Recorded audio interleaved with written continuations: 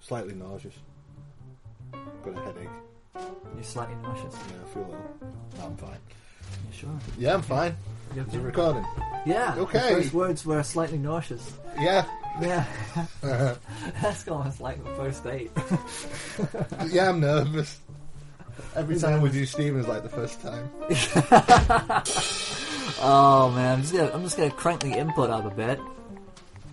Can you hear that lovely sound of clicking? There we go. Okay, that sounds better. Yeah, that's a lot better. Why didn't you do that from the beginning? I don't know, because we're a little bit further away. Oh, is that what it is? Yeah. That sounds a lot louder. Normally we just kind of like tie our heads together with one headphone. Yeah. It would be good if we were loud the whole time, then we can just have it easy. Yeah. So this is a podcast. Welcome to Frame by Frame. I'm Stephen. You didn't. You did. Okay, I'm Andy. I don't do that. That's not what my wife told me. Oh.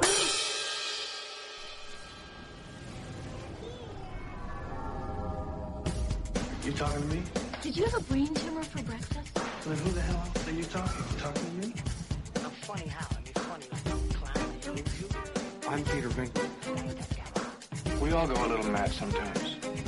Man who doesn't spend time with his family can never be a real man. Yeah. Hot. Kind of a big deal. First rule of my brother is do not talk about it. Yeah, baby.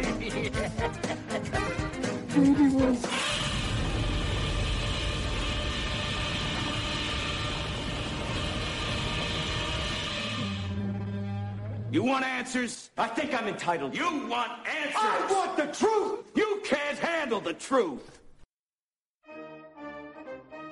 Today we're going to talk about comedy a bit more, aren't we? Yeah, again we're bringing it up. Yeah. We're stepping away from the British Isles though. We're gonna do a hop, skip, and a jump over to the United States of America. Well, you know what they say about America and Britain? That they're separated by an ocean. And it's true. It's true, and that And also ocean's- they say we're separated by common language. and that's true. Yeah. And we're also separated by icebergs and rocks and Yeah. Atlantis. But like they... Oh.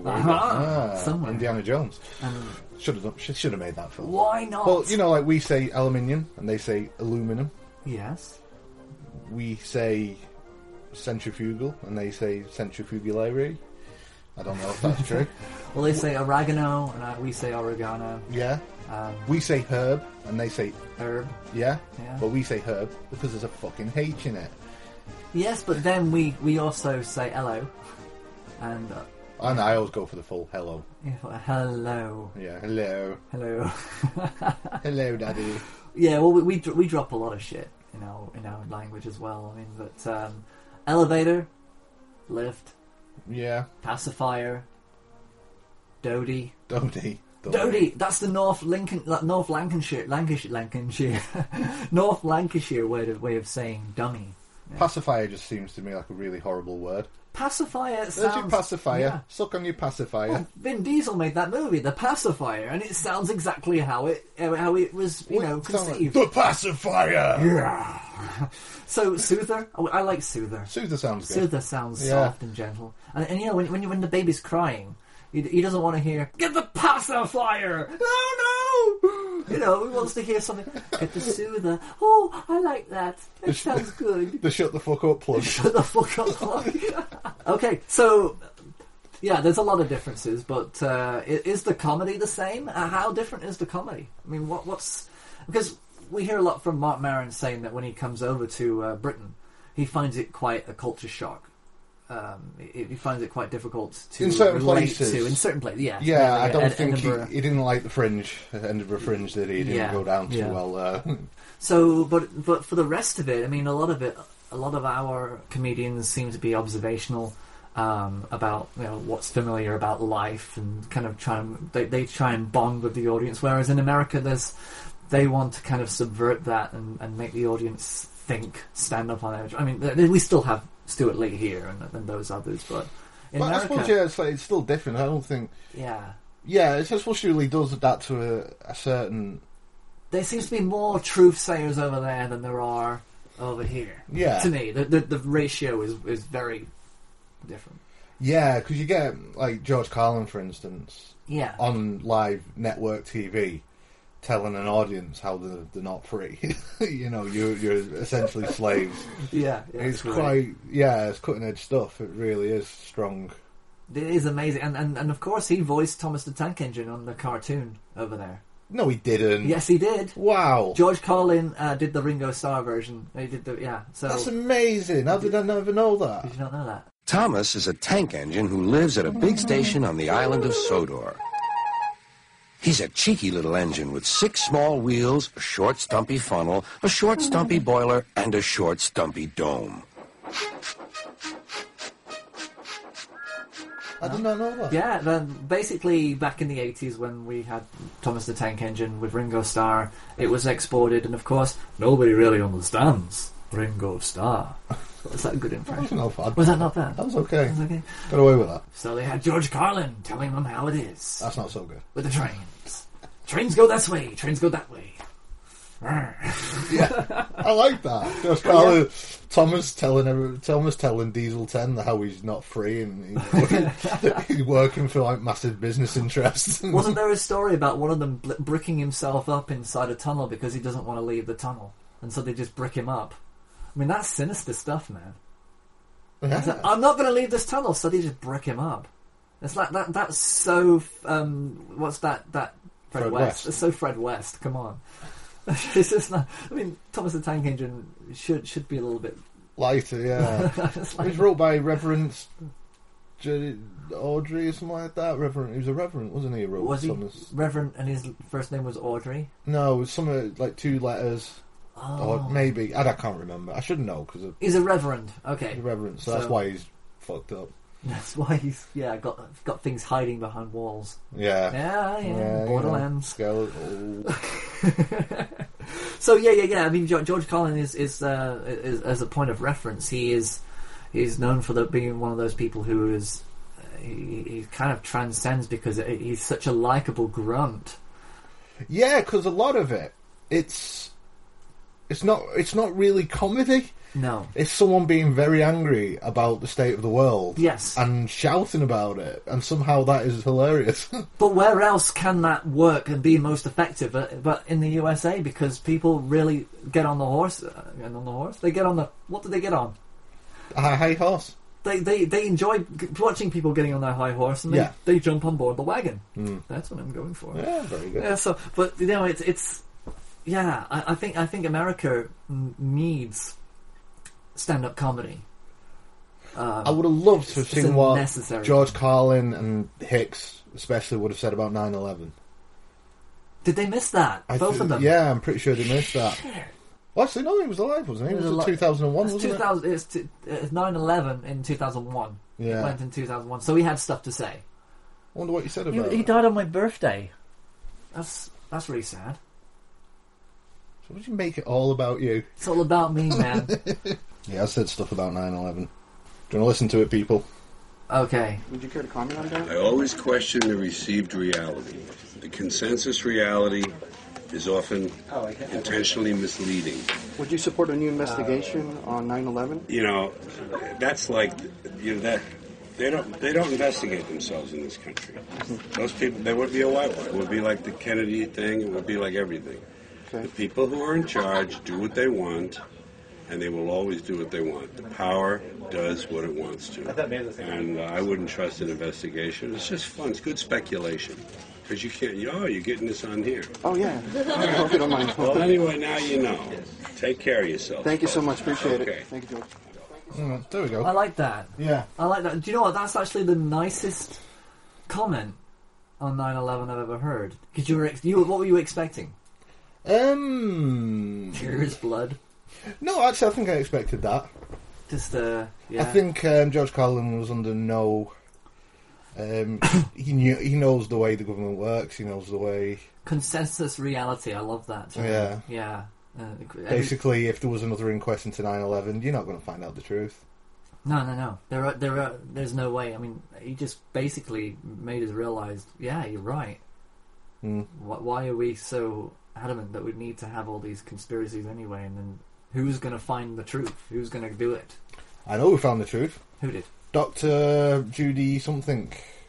Is he a comedian? No. Then I don't want to know about him. All right. no, carry on. She a badass. It's a 2-hour lecture. Yeah. Empirical evidence of how the buildings didn't fall. They just disappeared. They just sort of turned to dust. Wow. Right? She's a scientist. She's got the evidence. She said because when she was watching it and everyone was like, "Oh my god, the buildings are coming down. I can't." It's a tragedy. Obviously, it's a tragedy. She was looking and saying, "Well, that's impossible because it would literally be millions of tons of rubble hitting a dike in New York, which would have ruptured the dike and flooded all of downtown Manhattan." It didn't. And if you watch it, their buildings just turn to dust. They don't fall. They turn to dust. And the whole of New York was covered in dust, which came from these buildings. She speculated that a high-powered weapon that was set off that we don't understand, Right, it's unconventional, just turned everything just turned everything to powder. to powder, and it was a bomb that was on there already that did it, and the planes had nothing to do with it. The planes were subterfuge. And then she said like she doesn't know why, she doesn't know who did it. She's not speculating that it was a like this whole red tape thing or the government did it, but she's saying there's no way that those buildings come down. They just turn to dust. I didn't think about the weight, the amount of building that there is. I mean, that is a tremendous weight to have those coming down as a blunt force onto the ground. Yeah, because there was like cars that were right next to the buildings that are still there. Still there. But if the actual masonry of the buildings had come down, it would have destroyed everything. Yeah, Jesus Christ. Okay, that's an interesting one. I mean, that's probably the one of those bizarre. I mean, the idea that they vanished, the explanation. Yeah, and she's a scientist. She has empirical evidence. You can't. She's not been distributed. That's how it was. Well, it's yeah. You know, more would have to be investigated, but then. Well, I think again, this is her what's life. The point? That's her life is talking about it and saying, and no one's proven her wrong. But anyway. George Carlin. Shall we use a little circle on our advert for 9/11 conspiracy? We've solved it. Yeah, let's do that. Yeah, solved. Solved. Stamp. Go back to bed, America. Go back to bed, America. You can sleep fine. I mean, it's just yeah, it's a shit deal. But no, that and George Carlin's approach there was just, you know, I kind of wish I had that wisdom. Sometimes, you know, when I listen to George Carlin, the things that he does say, it's not comedy, but it's rooted in comedy because the things that are true about life that you don't realise and you just get it, they create the same feeling inside of you. Yeah, it's not humour. It's almost like a release of realization, and that's the same thing as humor. Do you think humour. because, like, with America, it's still a heavily religious country, and to have someone stood there prophetising to you is somehow easier for them to take on board? Always. Yeah. I don't think people can do it on their own, and I don't think they're comfortable being the beacons themselves. That they need to have one person for all. That's what religion's about, isn't it? It's having that one person in front of you telling you how it is. Yeah. That's what they're comfortable with. Yeah. So, is that the difference between British and American comedy? Is that like an American audience need someone telling them how it is? So I'm just trying to define the difference there. I mean, there's something deep about the way that Stuart Lee does it and the way that we react to it. In a way, maybe the audiences that go to see him aren't necessarily going to be all you know. When America goes to watch George Carlin, they're all engaged as one. There's a unity. They would be afraid not to get it. But here we're kind of like more stubborn, and we kind of like would just go away and say, "Well, I didn't get it." Yeah. We're more happy to not get stuff and show it than I think they would be there. Of course, you're going to get your drunk hecklers and your honeymoon is not your honeymoon, is your Hindu parties who will just simply be on in their own thing with their own beacon.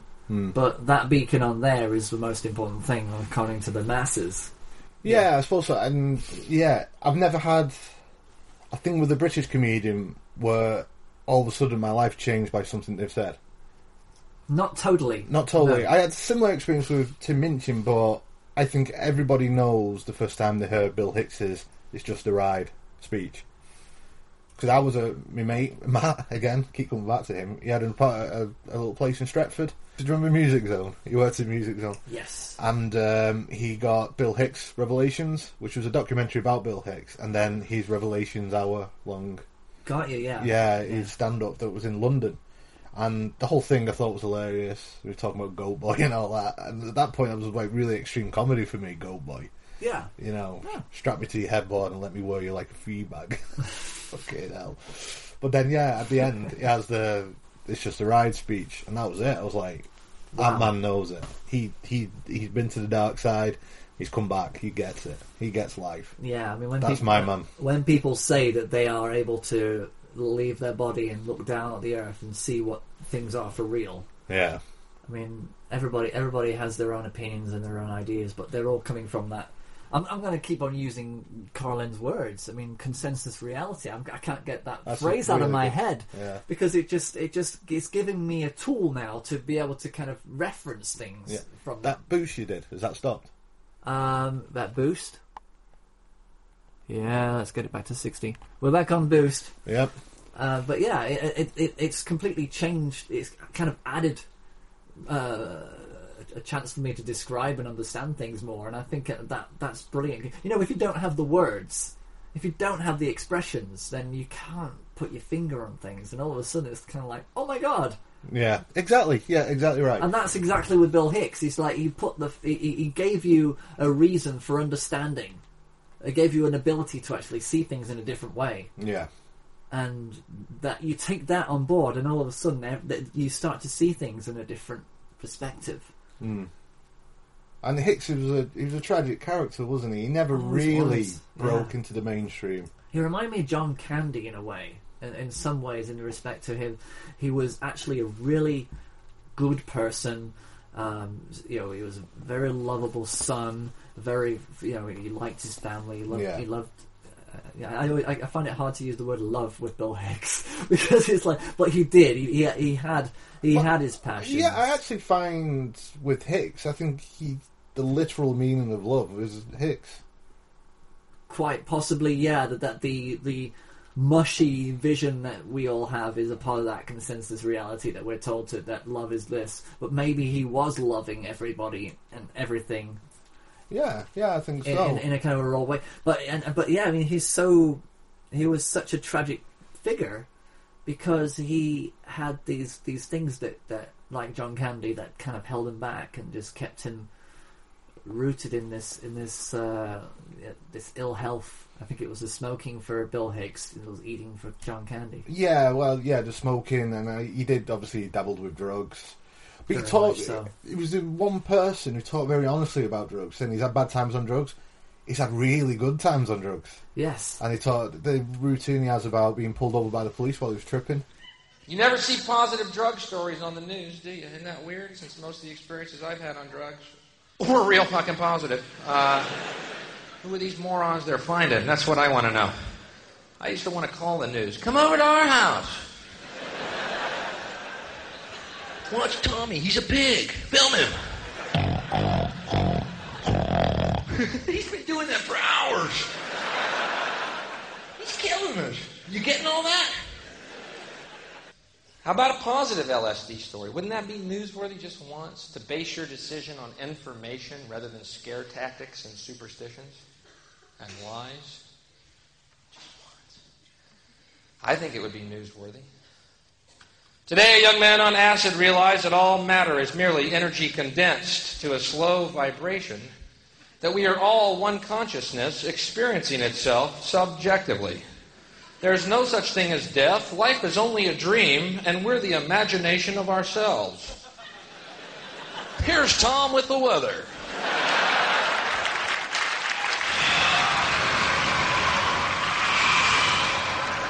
Every aspect of a subject is being discussed rather than just being looked at through a narrow vision. Well, again, with a narrow... Yeah, and just to be able to take a huge subject and suddenly just make it easily accessible. Yes. When you talk about, there was a news report.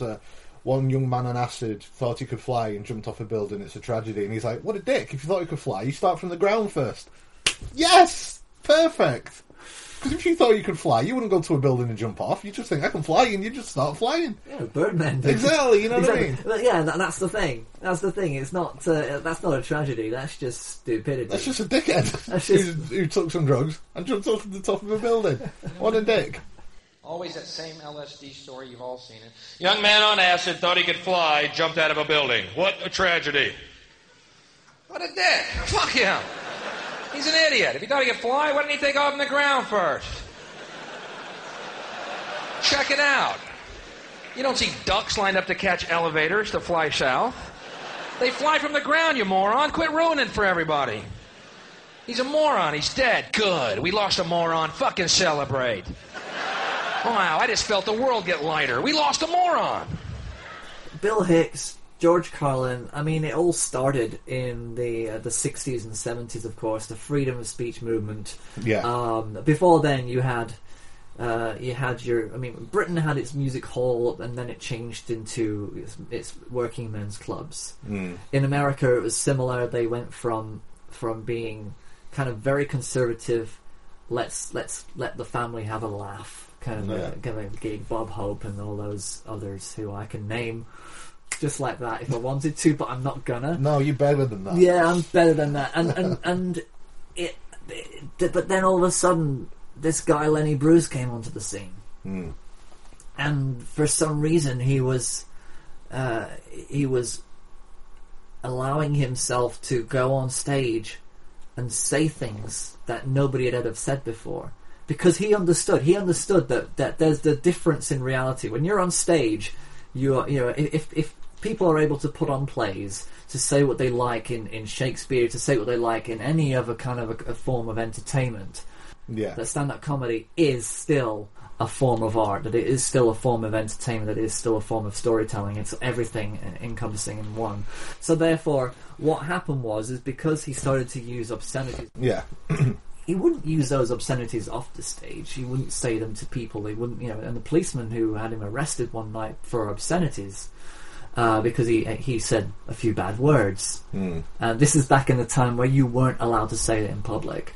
Literally, the policeman would turn to him in the car, as was perceived in the film Lenny. I don't know if it's true, but this might have been put in there for dramatic effect. The policeman said to him, "If you'd have said those words to my wife and myself, I would have knocked you to the ground." Yeah. It's that kind of society. But the thing about Lenny Bruce is that it's not that he didn't care. It's not that he wanted to rebel. It's not that he wanted to be the only person who was subverting the reality and forcing people to experience something different.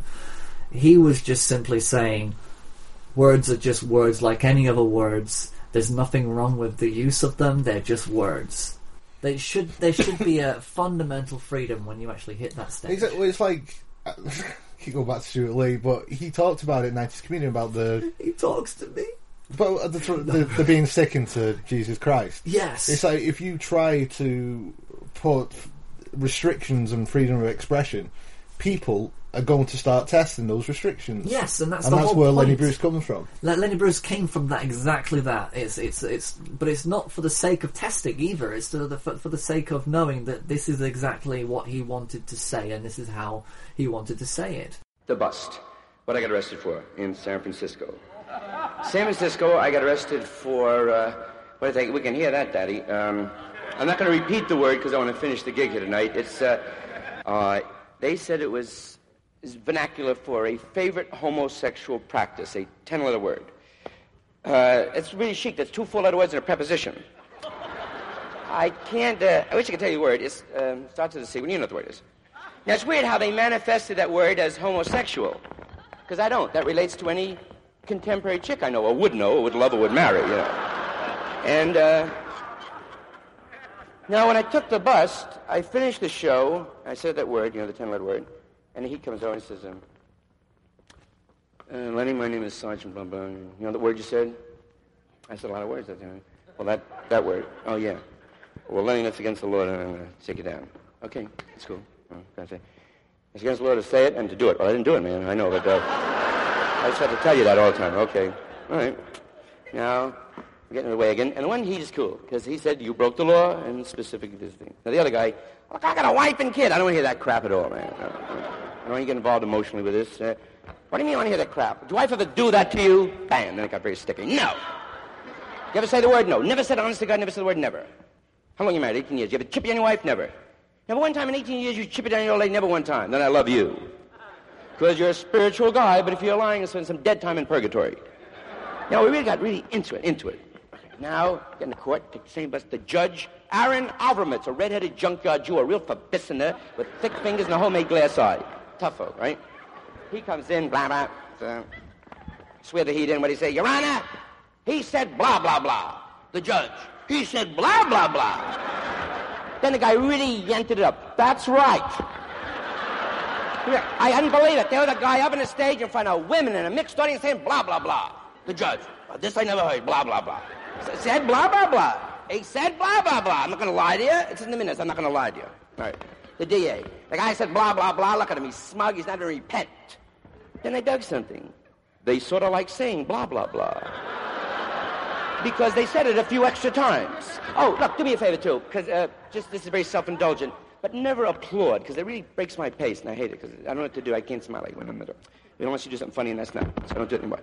Now, they got so embarrassed, blah, blah, blah. The bailiff is yelling. What do you say? Shut up, you blah, blah, blah. They're yelling in other courts. What do you say? Blah, blah, blah. This is exactly what's on his mind. That these are the things that he wants to say. This is what he thinks that people need to hear. Exactly, and I have huge amounts of respect for that. I put it in that blog. I gravitate towards people that make me think, challenge me, make me think of things I hadn't thought of before.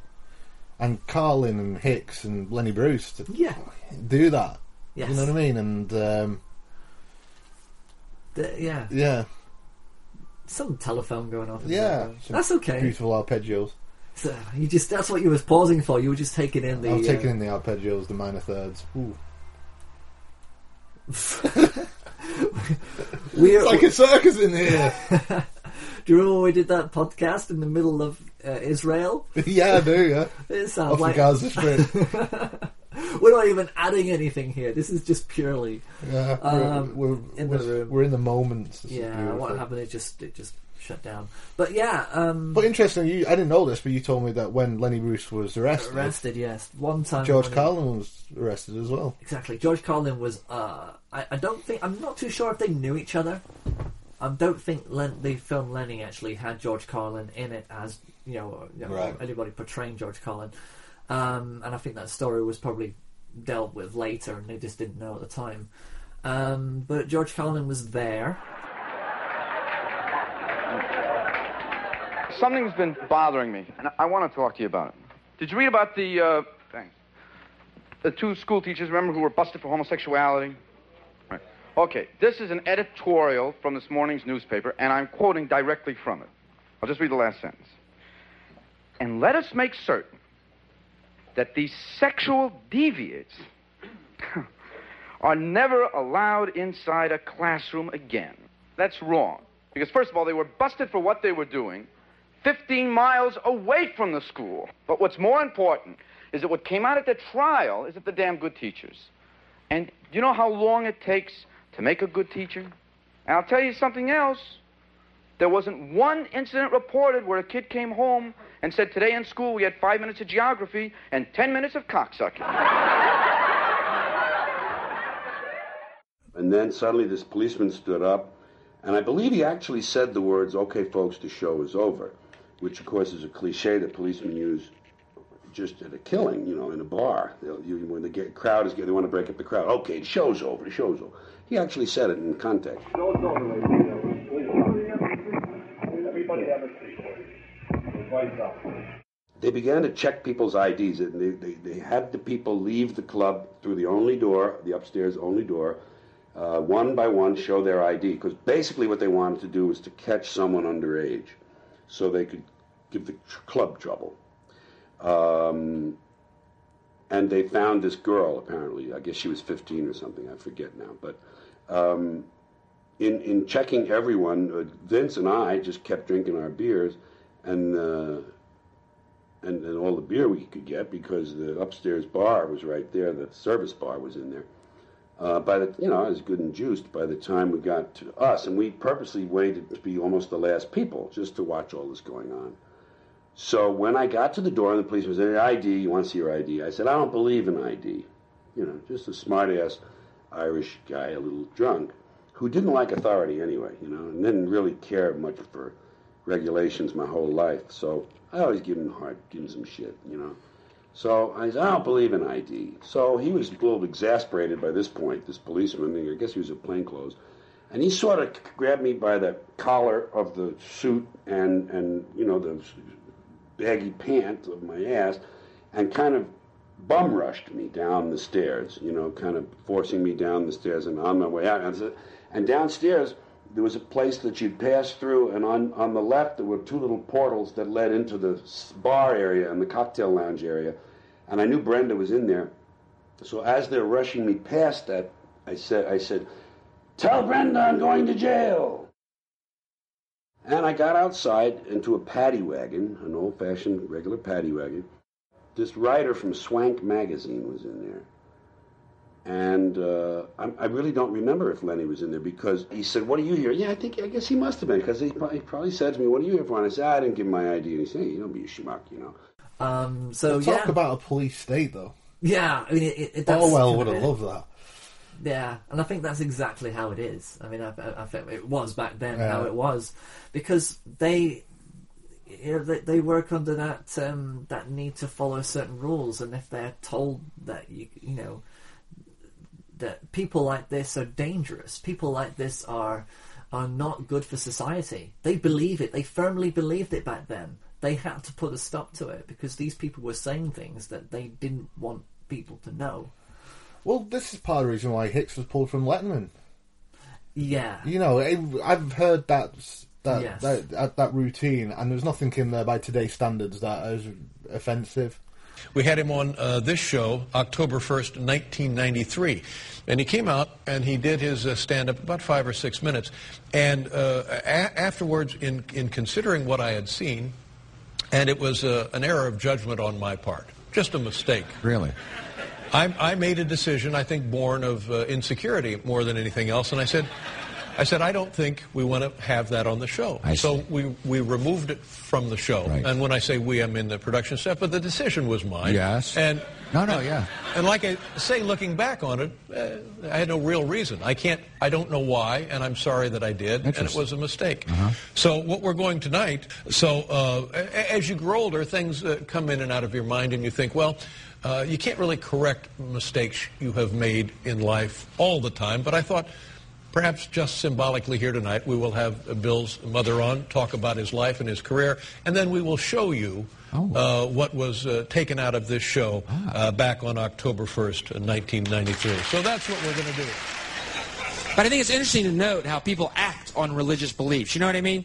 Like a lot of Christians wear crosses around their necks. Nice sentiment. But you think when Jesus comes back, he's really going to want to look at a cross? Ow. That may be why he hasn't shown up yet. Going, man, they're still wearing crosses, Dad. I'm not going. No.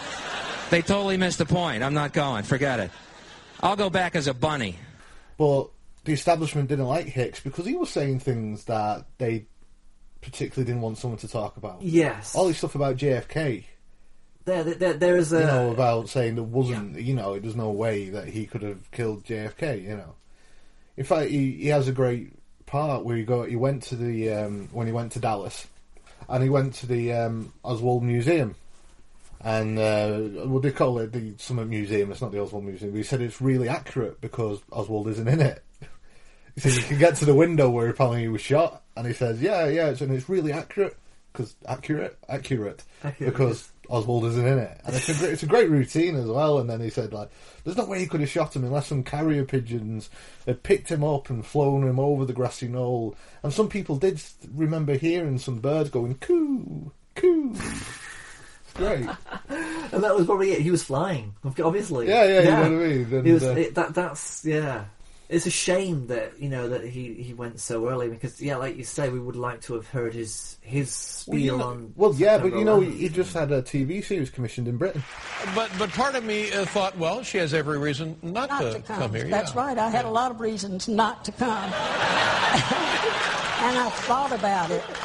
And then I decided to come. Good. I'm glad you're here. And again, I know I can't make up for the damage that was caused, but I hope symbolically this means something to you. Well, it does. Right. And I will tell you that was a very hard time 15 years ago when that happened. And I just will have to tell you that it was. Well, I'm well aware of that. I know that. I don't know personally how difficult it was, but I can certainly, now that I have a son, I can certainly imagine what that... You had to have a child to know. That's right. Okay, what else do you want to know? I'm kind of feeling as though that there's just one thing that Letterman needs to resolve now, and that's the Leno thing. Yeah. And then I think he can retire, which is pretty much the next month. Letterman is retiring the next month. He's gone. Which is really sad because, he also came from the stand-up generation of course he knew he always wanted to be on television, but he started with stand-up, just like Leno did, just like all the others, and they all stem from that need to just. But their humor is very different to the ones that we kind of pick out as being the truth sayers. They're not truth sayers; they're joke tellers, and that's something different. A lot of joke tellers start out. I mean, Carlin started off very mild. He started off very mild, and he was very PC, and it took a while for him to find that to get that hunger to feed people. And it's just, I think sooner or later these people who I personally gravitate towards to just see the world for what it is. Yeah, I'm just thinking, right, I'm going to talk about that. I'm angry that this is what people are accepting this. Yeah. As the truth, we time and time again in every podcast we do, someone come round to this police state idea, this nanny state, and these guys saw it and they talked about it, and I think that's incredibly brave. It is, and I think this is why we wanted to do this podcast. I mean, we're a part of us is not just inspired but driven by that hunger. And it's in us somewhere. We're just tapping into it ourselves. I mean, we're having a stab at stand up. Well, and eventually, and what I've written so far is all about that. Yeah, it's about that feeling of getting to that. Well, telling people that, like, what the hell, you're living this. Yes. But to be able to do it in a funny way. Yeah, because I realize for the last few decades of our lives, I think probably when you're about 16, 17, 18, you start to kind of realize that there are holes in this beautiful canvas of life. Yeah, absolutely. And you start to tell people about it. And to begin with, you're telling all your friends at school, and it's kind of like, yeah, and it's like, yeah, you're right, it is, yeah. But then you go into the real world. You leave school, and you go into the real world, and you start to tell your work colleagues, and they're like, oh, yeah. Then you start to tell your family, and they're like, yeah, okay. Yeah. Oh, that old thing again. Parking on roads, people who don't indicate. People who don't open doors, they just go through the open door. It's all in these things. It's all in the ride speech. Yeah. People come back to tell you. You know what I mean? Yeah. Like Lennon and, he said, we have these great people that come back and tell you, look, it's just a ride. It's just a ride. And you can get off it any time you want. But the people who are making the money out of the ride is saying, no. I've invested a lot in this ride. This ride's real. It's not real. It's just a ride. You can get off at any time you want. That fucking speech, man, should be taught in schools. Yeah. They wouldn't, because the establishment wouldn't want that. But that to me, is essential education. Yeah. That changed my life. The establishment wants you to do basically any message that you have that is a mass cultural message is given to you by the corporate mass. Carlin said it himself. We're not a society anymore. We're consumers. We're not people. We're consumers. Yeah. we're literally like the whole world is this big black hole Yeah. absorbing our energy. He has this great. I think he was being interviewed, and he's like saying, "There's no choices in this country anymore. The only choices there are is like paper or plastic, aisle or window seat. There's no real choice in this country Yes. anymore." Yeah, exactly. What exactly. a man! I miss that guy. Yeah.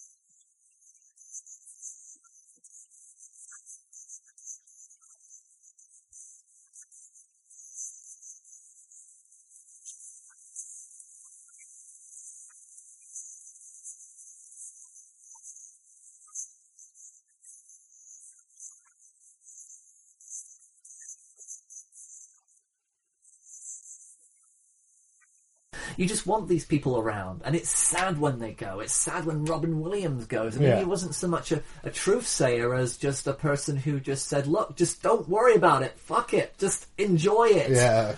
You know, enjoy everything for what they are, good or bad or indifferent. It's just there. It's the ride, but you know. A little sip of Perrier here. I had to stop drinking alcohol because I used to wake up nude in the hood of my car with my keys in my ass. Yeah, Robert. Again, because we'll talk about truth sayers, but Robin Williams, as you just said, wasn't. But equally, he was funnier. Here's a little warning sign if you have a cocaine problem. First of all, if you come home to your house, you have no furniture, and your cat's going, "I'm out of here, prick." Warning. Number 2, if you have this dream where you're doing cocaine in your sleep and you can't fall asleep, and you're doing cocaine in your sleep and you can't fall asleep, and you wake up and you're doing cocaine, bingo. Number 3, if on your tax form it says $50,000 for snacks, mayday. You got yourself a cocaine problem, smartass. And he can turn complete dark tragedy into hilarious things. He's talking about his drug addiction and his alcoholism. Yes. And it's sort of a way, part of it, now in retrospect, he took his own life. He's saying, "I'm hurting. I'm hurting here, I'm please. really, I need help." Yeah. But he's saying it in such a funny way. Everyone's going, "Oh, he's so funny, he can laugh at his alcoholism." But he wasn't. He's saying to people, "I'm fucking dying here, man." And that's the thing, you know, when he had his later interviews, like, I'm kind of just starting to notice the cracks in him, because every time he kind of touches upon something that is serious, he immediately follows up with something funny. But it's cheaper than therapy a lot of time. For me, it's a chance to talk about things that were kind of my life. I'm not as personal as a lot of people do, but the last HBO special kind of got into interesting aspects about the relapse and, you know, the idea of like going to... I went to rehab in wine country just to keep my options open. Good night, everybody. Thank you very much. But it's the idea of... Keep your options open. But talking about just having kids, initially, for me, the first time I actually started to talk about my life was the HBO special that I filmed at the Met, where I talked about having kids and having to kind of put it together and really having responsibilities. And having Zachary, and I remember the first time doing my act, and then all of a sudden, the first time Zachary's in the car, and all of a sudden somebody cut me off in traffic, and I went, and from the back seat, this little voice went, and I went, oh, you're Daddy's boy. But now, all my kids have grown up, and they've done amazing. When Zachary graduated from college, he got a degree in linguistics from NYU. And I said, what are you going to do, open a syntax repair shop? But I was so proud of him, because I never graduated from college. And I was just like, and then he went on to get a degree from Columbia, and an MBA in business. I'm like, okay, that's it. That's enough. But now he's working. He's actually making money on his own. Daddy loves you. Daddy loves you.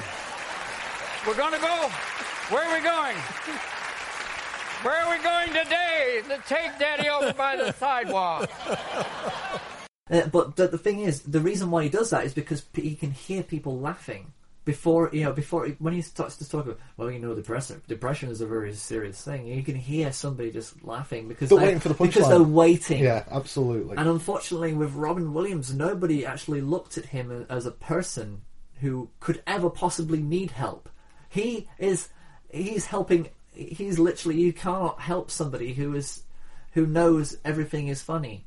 But they don't realise that it's not about that. He's simply just doing that because that's his show, that's his entertainment, that is him being the entertainer. Yeah. That is him working. That's him at work.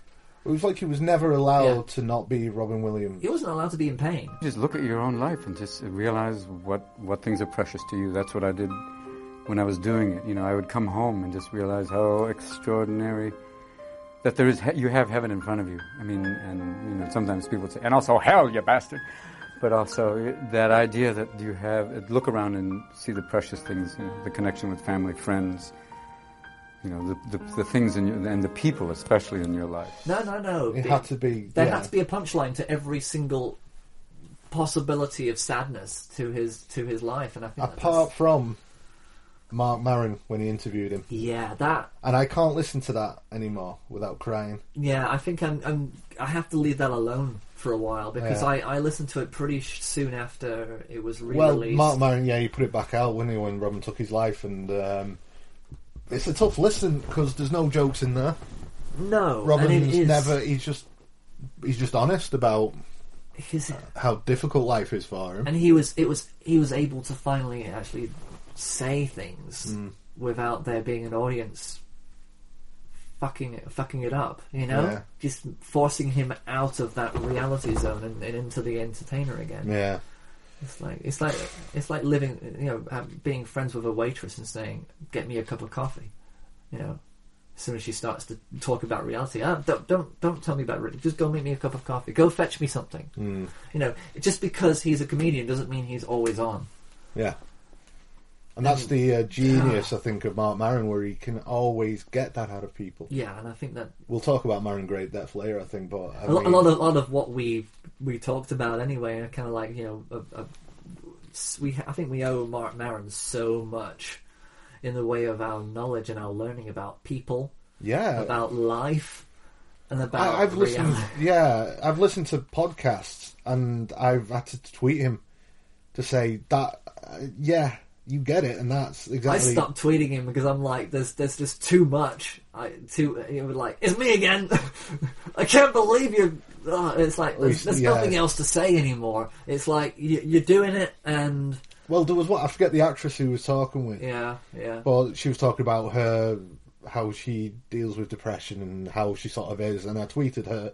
I mentioned both of them and just said that's it. I get it. That literally helps me because other people like that. And she actually tweeted me back saying, "It's so sweet that you can do that." Nice, and he retweeted it, and I'm like, "Oh, Mark Maron knows I live. I'm alive somewhere." But his podcast persona is far away from his stand-up. It's very different. When I first started to listen to his stand-up, I was surprised, and in a good way, of how different he is on stage as he is. Honestly, though, I didn't prepare that well because that's just the way I do it.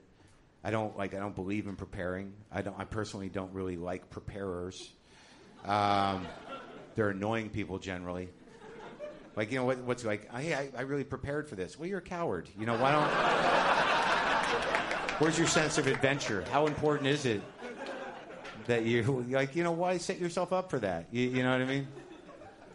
Everyone's this careerist culture, you know, this sort of like trajectory thing. You know, it's going to kill you.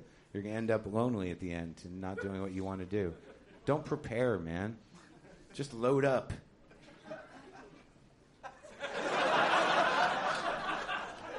In my mind, if I don't prepare and I pull this off, I'm a fucking genius. I'm a genius. Right? And if I don't pull it off, I didn't prepare. If I would have set my mind to it, I would have nailed that shit. But no, I didn't prepare because I like to roll the dice, man. Feel alive. What's going to happen? I don't know. I might fail. All right, fuck them.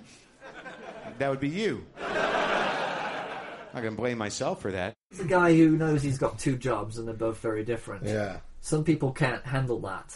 Some people would just blend the two and it becomes blurred. Yeah. But his stand-up is brilliant. He's such a good stand-up. I met a woman like not too long ago. We had sex once, and within a week, she texted me 50 fucking times. One day, 50 texts. And I was showing people. I'm like, look, she's fucking crazy. Look how fucking crazy she is. I'm not getting involved with this. This is fucking ridiculous. Then the 51st text was a picture of her pussy. And I said, maybe, you know.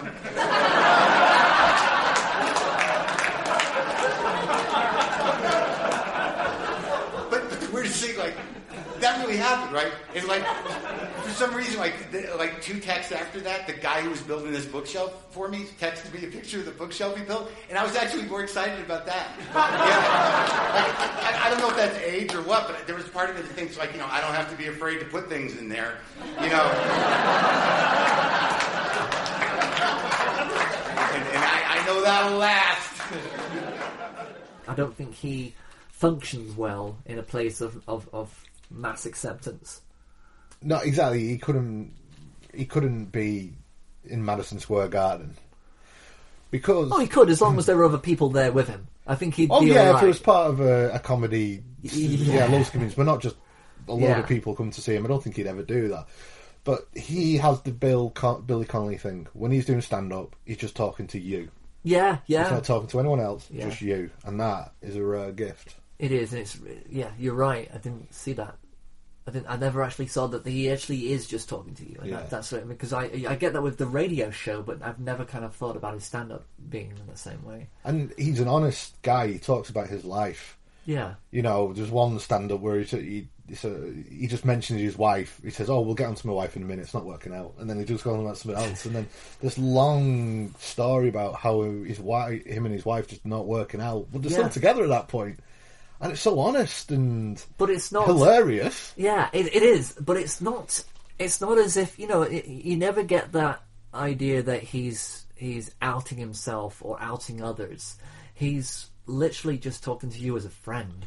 And reaching out and saying, and it's as it does that. He so can't well. do it any other way. This is how he, and it's leaked into his show. You know, we spoke about in Maroney's TV series, where he lost a relationship because he was talking about stuff. You know how it was difficult to keep up sexually with his girlfriend because she's a lot younger than him, and and that kind of stuff. And his routine. Have you did his routine about having sex on Viagra? I sit down, this little old Jewish guy, he looks at me and goes, "Have you tried Viagra?" And like when you're a dude, there's part of you that thinks like, I don't need that. I'm fine. My angry Jew cock is in working order and seeking revenge on a weekly basis. So I look at him, I go, I don't need Viagra. And this little Jewish man, with his face lights up, he goes, "It's not about need. This is a great drug.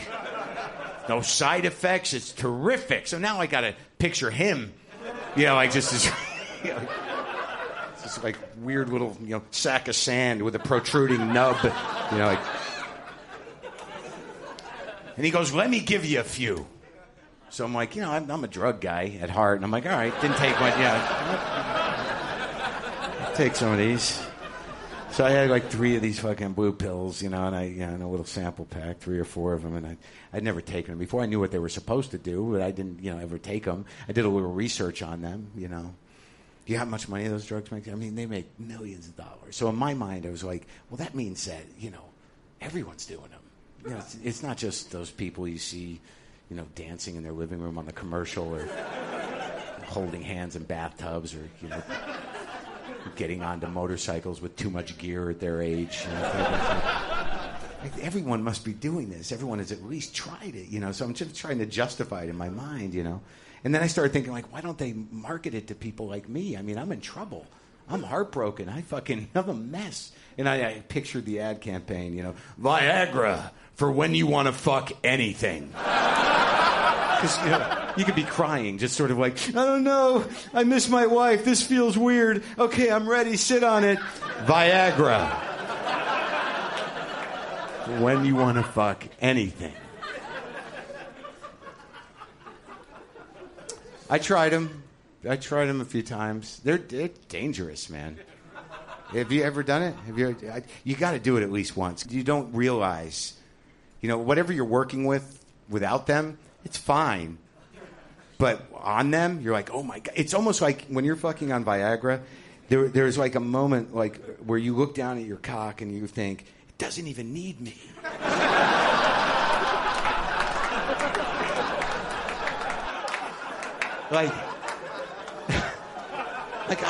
I wish I could just leave my body and sit over there and jerk off to me doing this.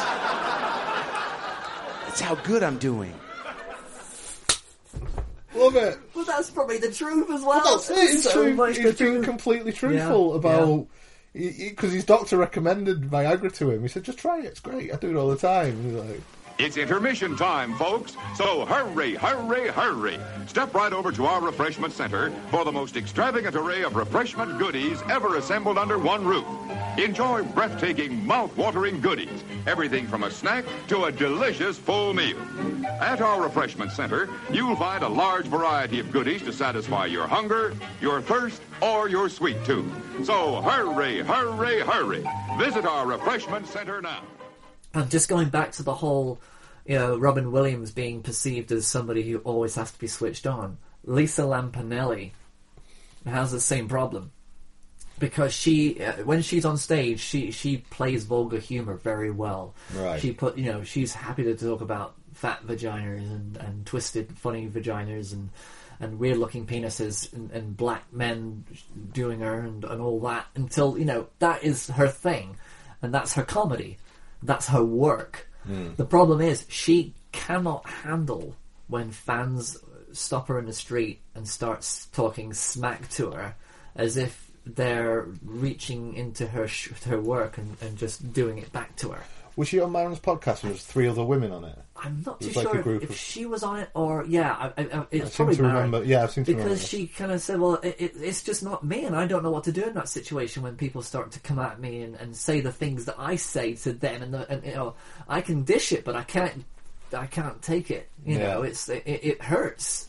Because it's like, you don't know me, I don't know you. Why are you saying that to me on the street outside of the reality of the stage? You see, the stage is the stage. That's where the magic happens. You don't go up to Kenneth Branagh and say, "You bastard, having sex with your mother" in Hamlet. I'm going to bring this back to Hicks in the routine where he says it's like going up to Jackie Onassis with a gun rifle pendant. The cross. When he's talking about why would Jesus ever come back? Why did you wear a cross around your neck? Yeah. Jesus would be like, that's the last thing you'd want to see. Yeah. It's like going up to John F. Kennedy's wife with a rifle pendant saying, just keeping the spirit alive, Jackie. You wouldn't do it. Exactly. Exactly. What I mean? People don't see that. And because they don't see it, they just go along with it because everybody has a cross. Yeah. It's culturally accepted by the masses. And as soon as that happens, everybody goes, okay, it's fine. Let's do it. You wouldn't go up to an actor who's portrayed a serial killer and just assume that they're a serial killer. Yeah, and pin them against the wall and say, I know what you did. Yeah, exactly. But Michael Rooker, portrait of a serial killer. I saw that movie. I know what you did. I'm gonna kill your fucking dog. I get the feeling though Rooker would probably then murder him. I think Rooker would probably... Yeah, Rooker... I love Rooker. So that actress, that comedian, yeah. Yeah, Lisa Lampanelli, I mean, she's such a sweet person, and she doesn't want that. She doesn't want people to come up and and shout cunt at her face. Yeah. But it's only because the nature of the work that she does echoes the nature of how people want to perceive her in reality, and that's not fair. I think it's. I'd say it's not fair, but it's people's grasp on reality that they're not able to get. Yeah. But again, relatively speaking, if you're going to do that kind of material, you're going to attract those kind of people. You are. I mean, I can't imagine people going up to Roy Chubby Brown and not saying, "You fat bastard," you know. Yeah, I mean, he probably gets it all. He gets it every time, no matter where he goes. Who knows? He might sit at home, read, his favourite book might be Macbeth, and he's got his glasses on, a glass of brandy, his house coat on, reading Probably is, Shakespeare. but he probably laughs at Macbeth. He finds it hilarious. Yeah. It's like, oh, now she's urinating. Great. Yeah. Is this a cock I see before me? Yes, that's true. I actually did see.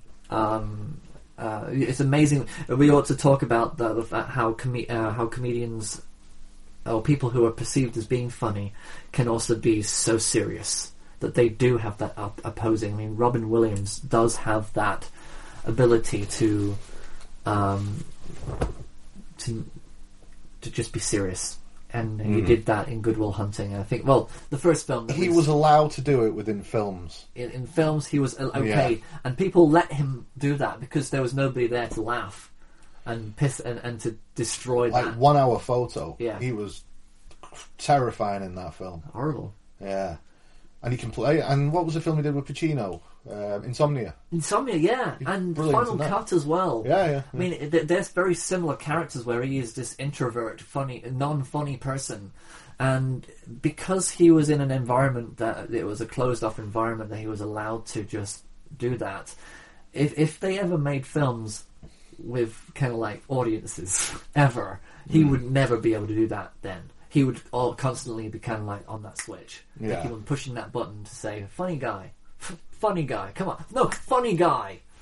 And it's because he could do it within film, though, I suppose that was his outlet. Yeah. Because all of a sudden you've got a globe of people just saying, "Oh my god, that performance Robin Williams gave, it's so not his character." Yeah. How do they fucking know? That could be his character. Exactly, that could just be him through and through, and they just don't realise because they've seen him so much doing the Jackass. But then Mindy. when he's exactly. Yeah. And then when he's talking, when he's been interviewed about Insomnia, he's back on Robin Williams comedy mode. Yeah, I can't believe we got this character. You got this performance out of here, and then he'll just be spitballing. I know, that's me. But that's it. His performance is our sense of his reality. Yeah, is it? And maybe him being himself is just doing those films. I remember him being interviewed by Clive Anderson, Robin Williams, and Clive Anderson was a smart guy. He could. I remember him interviewing Eddie Izzard, and Eddie was trying to be funny with him, and he was, I think, possibly more intelligent than Eddie, so he was like second guessing him,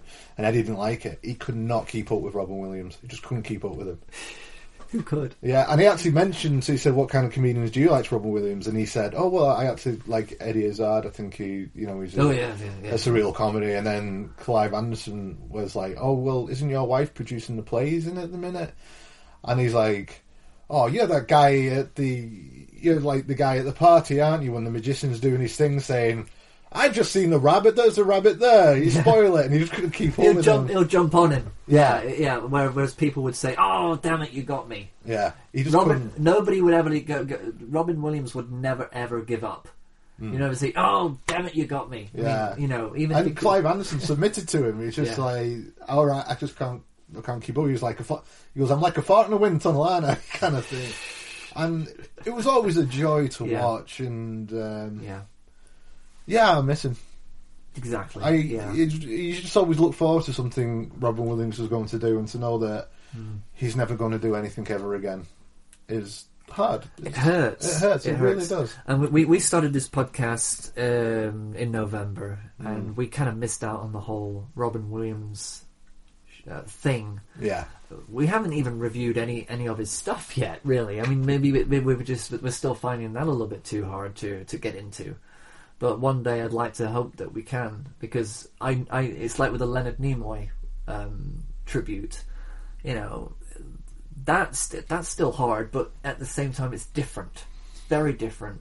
I didn't have such a personal relationship with Leonard Nimoy as I felt I did with Robin Williams. Yeah, I think the emotional outburst I had with Leonard was more the fact that he had just gone, that he'd just slipped away, and that was kind of like there was an essence that was missing. But what got me was everybody else's reactions, going onto the Star Trek game and seeing all those, and realizing that everybody who plays a game has stopped playing the game to go and stand on a digital facade of Vulcan, and everybody else's reactions out there in the ether. Everybody was kind of really responding, but with Robin Williams, it's just nobody's responding. Everybody's just Leonard Nimoy. There's a sort of feeling that he will live on. Yeah, there's something about him that because comedians have to stay relevant and keep giving out content. Where what Leonard did will live forever because of what he's done. I'm watching a series at the minute called Fortitude. Yes, and it's brilliant. It's amazing, right? I'm really into it. It's subversive. It's scary in parts, and so I'm on to episode 9. Right? It's as if this is my sort of. I'll try and make a little comparison here.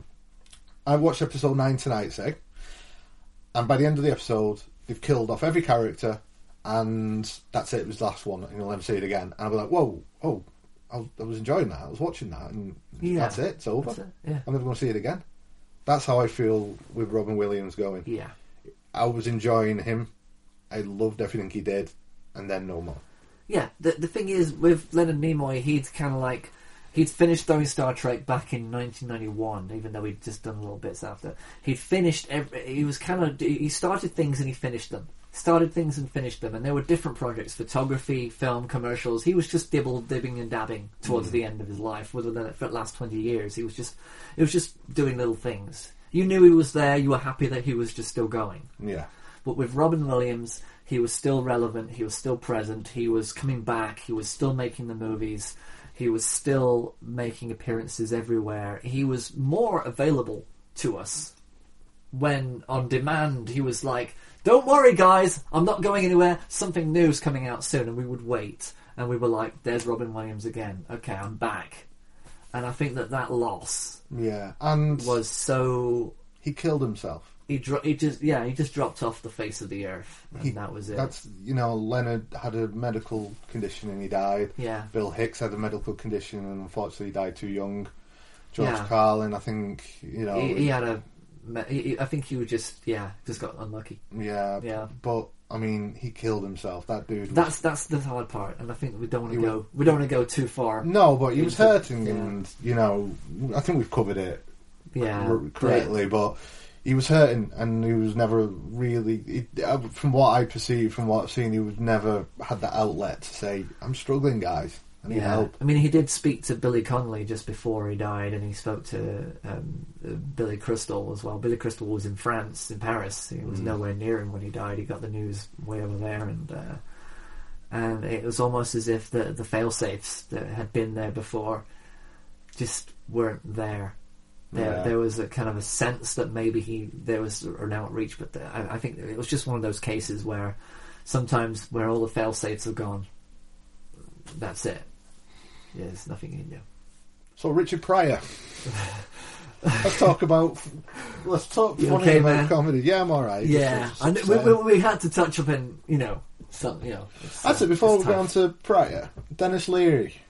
What do you think of that guy? Yeah, because he basically just ripped off Bill Hicks' career, didn't he? He's different. I don't see him as a comedian.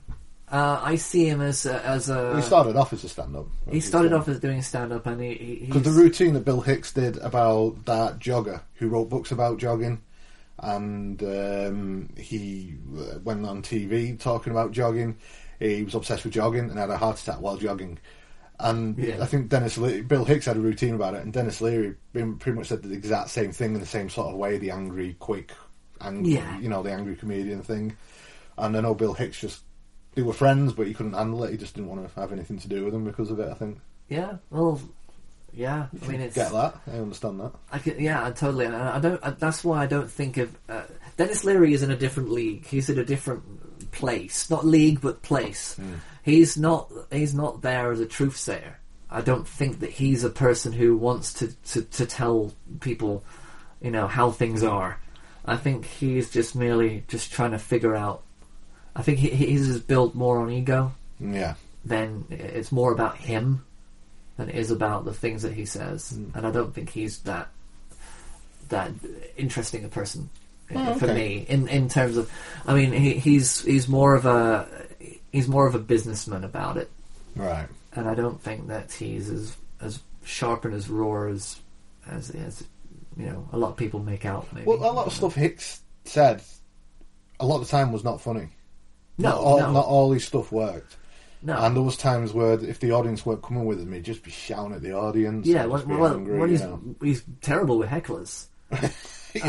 To be honest, I think when as soon as there was a heckler, there was like an awkward moment, and you're thinking, "There's no way they can come back from this." He just needs to go away and leave it. Maron tells a great story about him, where Maron wanted to go on first, and then Hicks are going after him because he wants to do things. Hicks is like, "No, I'm going on first. I don't want to." So he's like, "All right, fine, you go." So Hicks goes on stage, and Maron goes into the toilet. He's in there for a few minutes. He says he has no idea what happened in those few minutes, because when he comes out, he's just screaming at some woman in the audience saying, I'm a fucking poet! I mean, that's Hicks. That's it, yeah. It's like having your crazy uncle who has bipolar around to the family. You go to the bathroom and you realise you come back and there's something's really going wrong with Uncle Bill again. Yeah, it's like, Uncle Bill's doing it. He's done it again. Oh, now somebody better make a phone call. Let's get his sponsor. But Bill could go dark. Yeah, and I think that he had that. Yeah, like Kinison, Sam Kinison, who was also because he was a preacher. He was a friend of Mark Maron and friend of quite of the few of the 80s pack. He was a screamer. His shtick, his thing was everything leads to the scream, the primal scream, and marriage. You know what marriage is? Yeah, I buy it every time. Every single time I buy it. Love comes into my life and goes, come on! Come on! Yes, no, this is love, not like the others. This is real love. I wouldn't lie to you 9 times in a row, you ass! Open the door! Oh, great. It lied to me again! Sam did. She took it all! I was married for 2 years, and I think someone put a primal scream! Wow, fucking hell, mate. Did you get that? I hope I hadn't killed the neighbour. We're going to have the police around, aren't we? Okay, just my ear. Was that too much? It was a bit loud, but it was okay. It's like, my point. That's, yeah, absolutely. That actually really hurt. I do you know what? I actually feel better now. Do you? Yeah. Sam Kinison. It just reminded me of the poster of Totality's lady. I do feel so. Do you know what? I actually needed that. But yeah, Sam Kinison's about that. But he was about the fact that preaching is a source of screaming and singing and all that. It's like, you realise that all of this is just about having this release. Yeah. And everything that you have in life, all these frustrations, everything that he basically talked about everything. So from marriage to having children to things that just you realise that your life is literally just one big screen. Yeah. And I think that's why I enjoyed his routine. Yeah. It wasn't long lived. I mean, he died in a tragic car accident that was held by, I can't remember who it was, but he gave a very emotional interview with Mark Maron about holding him and him seeing angels as he drifted away into death. And, he was... That's going dark. But he was just... But the thing is, he was just that. He kind of just built himself around that whole act. Yeah. Kind of like Gallagher smashing watermelons. All right, we got Gallagher. We're going to start with the watermelon. On stage. There was nothing more to it. It's, there's that. But... I still find that perspective fascinating. Yeah, and I like when comics go dark. I like it when they push it and you're thinking, whoa, like Hicks doing his Go Boy routine. Yeah. Have you heard that? Yeah. Yeah, of course you have. And you're 16. all that stuff. And you're like, oh no! And he gives a great routine when he'd been dumped by his girlfriend, and he's saying that like one day he should be having sex with a.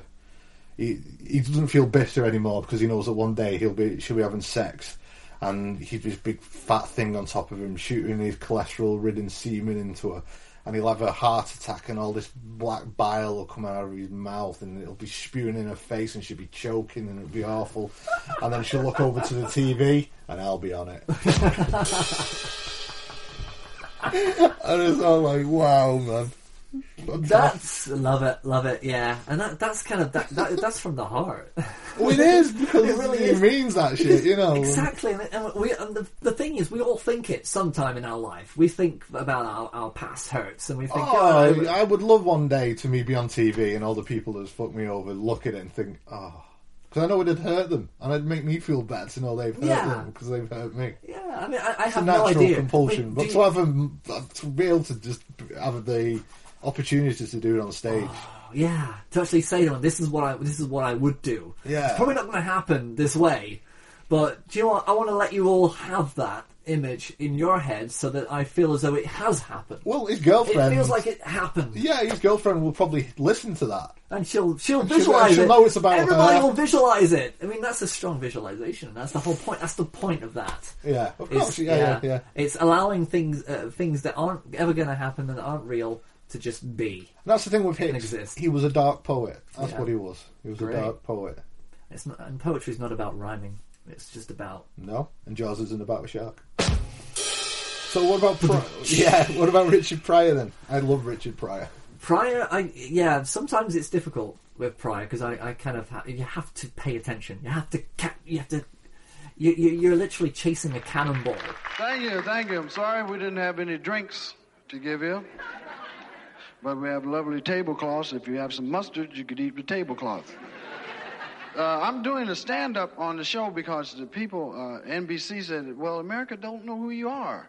And you come out and they're scared. They just see black people and they get nervous if they don't know who they are. So you should come out and introduce yourself. I was born. Then they feel safe. Oh, it's all right, Marge. You can watch him. He was born. It's wonderful. And I feel like a kid. I love children because they talk so straight. And you ask them questions, they never answer you straight, right? They go, what happened? When, first in, when we went in, Jimmy, then he pulled things, and I didn't do it. Kids and hillbillies are my favorite people. Because hillbillies are like children, too. You know, they don't know what they're talking about either, you know. You ever get lost in the South and ask the hillbilly directions? They tell you the history of the world, but they never tell you where you want to go. They say, how do you get down? Well, I'll tell you what you do, boy. You take Junction 35 and you drive down about 14 miles. You make a left turn up there by the big hog sign. Jed Wells built that hog sign up there back in 1927. And it has a big snout coming out of it, because I remember, old boy, had a semi, was driving down through there, and the jackknifed on him and just flipped over the road. Cans and everything laid all around. What'd you ask me? Well, there's a DVD, I think it's in San Francisco. It's the famous one. He just come on after a band, and I think it's about an hour. I think it's just an hour of perfect comedy. It's hilarious. It's heartfelt. It's personal. You know, he's talking about like his wife chucked him out of the house or something, and so he's shooting the car tires. Then the police came. I went in the house because they got magnums too, and they don't kill cars. They kill niggas. Awesome. You're right. And all his stuff about talking about having a heart attack, and it's brilliant, fascinating stand-up routine. He's just brilliant. You know what I mean? And he, unlike Robin Williams, had a very different access to film. It didn't quite work out the same way for Richard Pryor, I don't think. It didn't. Some things were okay. Was it Bruce's Millions? Was he in that? Possibly, yeah, exactly. He ill-fated Superman. But it was a film. It was number 3, and it was all about him, and it was hilarious stuff. If it was just about him without the Superman, I would have. It was an enjoyable film. Yeah, because you're not watching Superman; you're watching him getting money out of an ATM. It's just free money, and that's the scene that I always go to. Yeah, absolutely. When he's hacking into the computers, and I love that. That's a great character, and they should have played on that. Yeah, but Pryor turned up in Lost Highway, didn't he? Richard Pryor was in Lost. Whoa, hang on. Yeah, Richard Pryor was in Lost Highway. He was ill at that point, but he was. I think because the kid in it was the mechanic. I think he was the person who run the garage, the mechanics. The hell's wrong with me? What the hell? Do you know what? Lost Highway. Some of David Lynch's stuff is like a dream. Okay. Yes. When you finish watching it, you remember all the colours and the shifting and the feelings and this and the weird stuff, but you never remember everything. There's stuff happening behind you in his movies, and it's like I've got to watch it again now. I'm going to have to go and see that. Yeah, I think it was poorly when he did it, but yeah, he's in it. Gutted. I always think Pryor, when he was on his game, yeah, and it was funny because he could talk about the race divide. Yeah, but still, white and black people, obviously black people and white people will go to his shows. Yeah, it brought everybody, even though he was like. He has this great bit. He says he thinks it's hilarious when white people go back to the seats to find out a black person stuck in the seat. And he always had this great voice, this cliche white man voice, but he's like, excuse me, I think you sat in my seat and we ain't saying this no more, motherfucker, kind of thing. And I just thought it was amazing. I really did. And obviously, you can tell about Pryor leads on to Eddie Murphy. Yeah. Because Murphy... Well, I think he was a decent standoff. I think he was, Yeah, I think he did what he wanted to do with that. Some of it is so dated and of its time. Yeah. Because he did Raw, and what was the other one? It begins with D. Delirious? No. Delirious. Was it Delirious? Yeah, Delirious. Yeah. And one of them where he wears a red suit, that's Delirious. Yeah, I think so, and Raw. Raw was black, wasn't it? I'm not sure. I know it, because his ego was massive. You know, the beginning of it was arriving on his personalised plane and all that. Yeah, exactly. And he did a lot of stuff about AIDS, being about gay people, and it was so of his time and ignorant. But when it was great, it was so funny. For some reason, when I think of Eddie Murphy's stand-up, I just think about the costumes. Because they're so few of his stand-ups. He was very, very rubber, and people get angry on YouTube. Especially anybody who's not of the generation of the Eddie Murphy stand-up. How dare you comment on his costume about what he's wearing? It's perfect for the time. It was what he wanted to wear at the time. It was amazing at the time. It was of the moment. Got to be careful. You got to have a J.O.B. in the 80s. You got to have some money. You can't get no pussy. Listen to the radio. That's what it's about. Listen to Madonna. I'm a material girl in a material world. You ain't got no money. You can't have no pussy. Basically what it is, there's a song out now called Got to Have a J.O.B. if you want to be with me. And the lyrics go, ain't nothing going on but the rent. Like if you went up and said, hey babe, what's going on? The rent, motherfucker. Do you have a job? Well, then get the fuck out my face. Got to have some money. It says no romance without finance. And women love them songs. They be got to have a J.O.B. Janet Jackson got a hit record. What have you done for me lately? That's what they be thinking. What have you done for me lately? The records start off like that. I know he used to do shit for you, but what has he done for you lately? Baby, I love you. What have you done for me lately? You the only thing on my mind. What have you done for me lately? We make good love.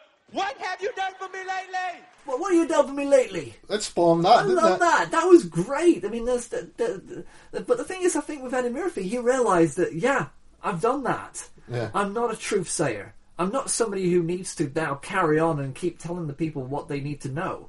He's done that and he's moved on. Well, he talks about how when he was starting out, all he wanted to be was Richard Pryor. Yeah. So he'd do routines like Richard Pryor, but all he could talk about was having a shit because that's all he'd done because he was a kid. So his parents are stood around and he's doing this. You don't remember when you're having a shit and that shit comes out and it goes back up? Why your shit be teasing your ass? You know, and it's really funny. And what was these other stuff? What was that? He's James Brown. I think the chair squeaked. Yeah, sorry. Have you heard his James Brown routine? Where he's it's so good.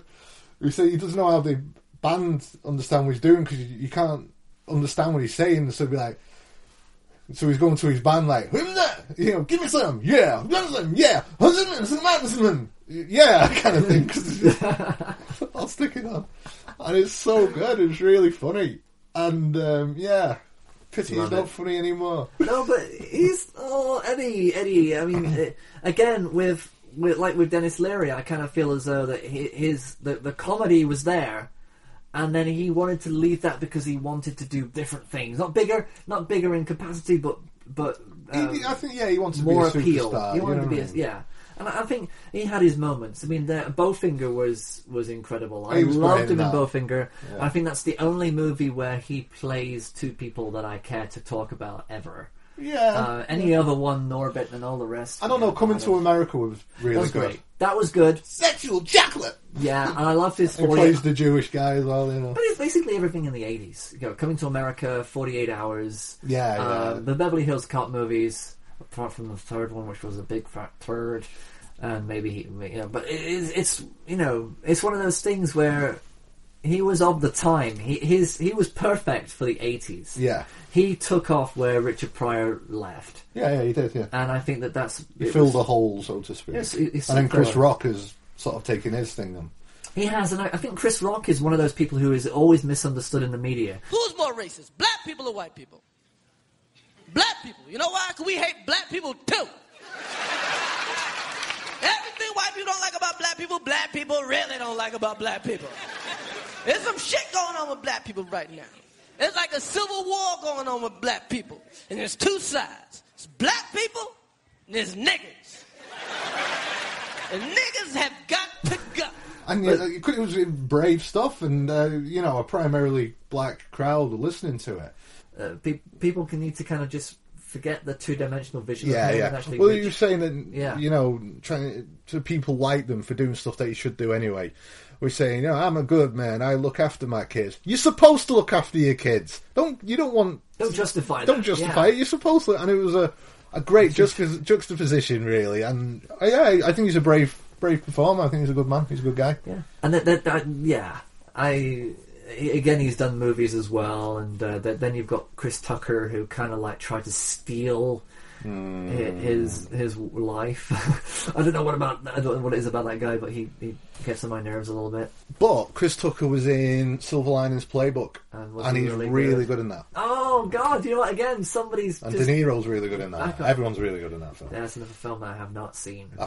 We should do one for some. Just on that. Is it David O. Russell who does those films? I think it is. Okay. David O. Russell films? Yeah, like a Cameron thing? Yeah? Yeah. Because he did... I could probably talk about it here. But... I can talk business. Talk business. You did the beautiful thing. Yeah, but yeah, I want to see more of Chris Rock. I'd like to see other sides of him. I think I'd like to. I know that he can do other things. I'm just waiting for him to do it. And I don't know what it is, but I'm waiting for him to do something. I don't know what it is. I know what you mean. Okay. Other comedians. Louis C.K. Louis C.K. You got your list there. Yeah. Now he's a man's man. He's a great comedian. Yeah. He's a great storyteller. Yeah, I think he's more of the subversive Seinfeld. Yeah. He's very much about the family. Talking about the family, the home, the domestic experience, and how it winds him up. I love that. He's a really good actor as well. He is, yeah. And he's a good producer, and he's got the business sense. He's got the Seinfeld sense. I think that's kind of why I compare the two, because they're both on television. It is. Sense. Kind of, yeah. With Maron, you don't think of him that way, do you? Think of him primarily as a comic, not an actor. No, I always think of him as a radio DJ. I think do you? You know, the Air America. I kind of think that the comedy was something that he just needed to do. Desperate. It was. I think he's a comic first and foremost. WTF is just something he did, and he's brilliant. I think he grew into that. I don't think he was a comic. I don't think he had it straight away. I think he had to get him through himself first. There was a lot of transcending in his. Well, yeah, he was a very angry comic, and now he's not as angry. Now he's brilliant because he's understood how to use his comedy effectively and how to kind of channel it. Well, that's why I think him and Stuart Lee click so well, and why Maron talks so highly of him, highly of Stuart Lee, because they both have honed their craft and are better now than they've ever been. Yeah. And they both had that lull. They both had that thing where they go away and say, "Well, okay, that happened.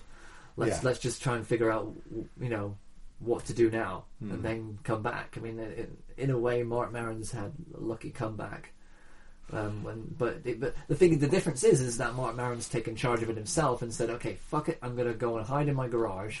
That was the start of it. I can't use the studios over there anymore. They won't let me in, so I'm going to go and do this in my garage. That's why people. This is why I like these guys who. There's nothing else they can do. This is what they do. Yeah. But I know now he's acting, and I think he more fell into that, where people. Yeah. Producers may have seen, think, maybe we can work on this. But even Maron, his TV series is basically just his life. It works. And he can't do anything else. That's it. That's what he can do. Stuart Lee can't do anything else. No, exactly. That's You're all right. he can do. Yeah. Bill Hicks couldn't have done anything else. No. He quite possibly could have been a writer, but just to be this... He wouldn't like to be hidden away. Yeah. He needs to be... He'd be the one who basically... Yeah. Forget... I want to tell a story. Yeah, George Carlin couldn't have been anything else. He was a prolific writer, but he could not. That was him. Yeah, exactly. We're onto something.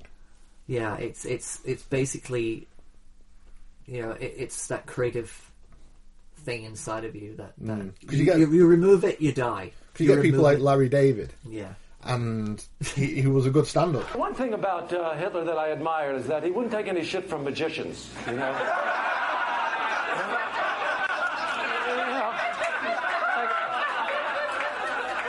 Hitler was a big fan of magic, and Hitler would go to a magic club, and he'd watch the show, and afterwards he'd go backstage to talk to the magician. He'd go, it was a wonderful show, and I was just wondering, I was talking to my friend, where's the rabbit? I'm sorry, mein Führer. I'm really glad you enjoyed it, but we're really not allowed to tell about the secrets. They're tricks. We're not allowed. Yes, I understand you're not allowed to tell, but just tell me, where's the rabbit? Mein Führer, it's a union thing. Where is the rabbit? You will tell me where the rabbit is now! Yes. But he was meant for something else, to be a writer and to be an actor. Yeah, you know what I mean? He's an all-rounder. He is. He's a brilliant guy. He's also stage. He does off Broadway as well. Yeah. And but he's so modest but that's a part of his act. And is it real? I mean, Larry David is one of those people who he's a hard nut to crack. I don't think he's been on WTF yet, has he? I'm not sure, to be honest. I know he's been in... Maron interviewed the guy who plays his... I forget his name now, but he played... Jeff Garlin. And he basically said that that's Larry David. Yeah. Like, that stuff just happens to him. That's just him. Where he goes, things happen. And he doesn't mean for it to happen, and he gets himself in predicaments all the time. He just has the gift to be able to think, well, that happened, I'll write about that, and have the medium to put it onto TV. But I think, in a way, that's probably... that, like you say, that's his thing. That he can't do anything else but be like that. Yeah. It's like I can't go to work and be quiet. Yeah. I have to go around and I'm making jokes all the time, man. I cannot stop. I'm literally just I have to say things about people and to make them laugh. I mean, Yeah, I've got this new guy at work, and I'm telling him this. I don't want you to stand too close to me because I really think that your beard is offensive. It's too, that's why I've shaven, because I just don't want to be associated with you. And you got earrings in. What's going on? Wham did break up, and I ripped the piss out of him, and he's laughing and he loves it. Yeah. And I love that. I gravitate towards that because I know that I can play all day. Yeah, well, like I said, you always it was the same when I used to work at that cinema where we weren't allowed to talk to each other and all that kind of stuff. And I'm the same as you. There was like quite a lot of Asian guys work there, and I loved them all to bits, got along with them. And there was one shift, we were on a close, and it was about 11 o'clock at night, and there was just there was 3 of the Asian guys and me. And I was like, if this was a Bollywood film, would I be the first person to die? See, that's funny. You know what I mean? I love that. And, and I was getting in trouble all the time for. But they get pulled up for saying that, because it's like you can't say that. It's like, but I think one American comedian that everyone respects and has turned out to be a bit of a prick is Bill Cosby. Everyone cites him as being a really good stand-up. Clearly wasn't a nice guy. He's a bit of a 911. He's a bit of a 911. Sorry, 911 call. He's a bit of a. Phil's doing it again. Phone the police. It's like everybody has their own conspiracy. They leech. Well, he's the American. He's the American Jimmy Savile. I just got possessed. Like. Right, sorry. Yeah, but he's the American Jimmy Savile because everyone seemed to know what kind of person he was, but just let him do it. I've heard he was talking, Marin again, genius guy, he was talking to someone who was really into this, when this story broke about Bill Cosby is essentially raping loads of young women and stuff, that a young girl had been brought onto set and they were keeping her away from Bill because they knew what Bill was like, so they knew the stuff he was doing. Yeah. But he was talented and he was making lots of money, yeah. and he's a powerful man. Yeah. So he somehow got away with it. But it's funny how all these things have since the Savile thing and the Rolf Harris, all of a sudden America's starting to do it as well. It's like this. All of a sudden, people are standing up to these. Like a witch hunt. There's a pretty. It's a witch. There's a pretty strong feeling of wanting to hunt down these kind of people, and they're popping out. People are basically going up to them with this paint and doing that across them, saying, "Look, here's another one." Yeah, I was looking through my mum and dad's loft, and I came across a box with my old stuff, and there was a TV guide in there, and it was literally like a sex offenders register circa 1986. All the people that were on TV in the 80s Cosby are now, Show, and it's Jim Will Fix It, Rolf's Cartoon Club, the Rolfaroo. Remember that? Man. Yeah, in that stand-up we're trying to write, I wrote a little bit about Jim Will Fix It. Yeah? Yeah, because my dad reminded me when I was a kid, I wrote to Jim Will Fix It because I wanted to be a Thundercat. So I sent in, can you fix it for me to be a Thundercat? And I sent a picture of me holding a Lion-O figurine, and the gag is never wrote back. What was wrong with me?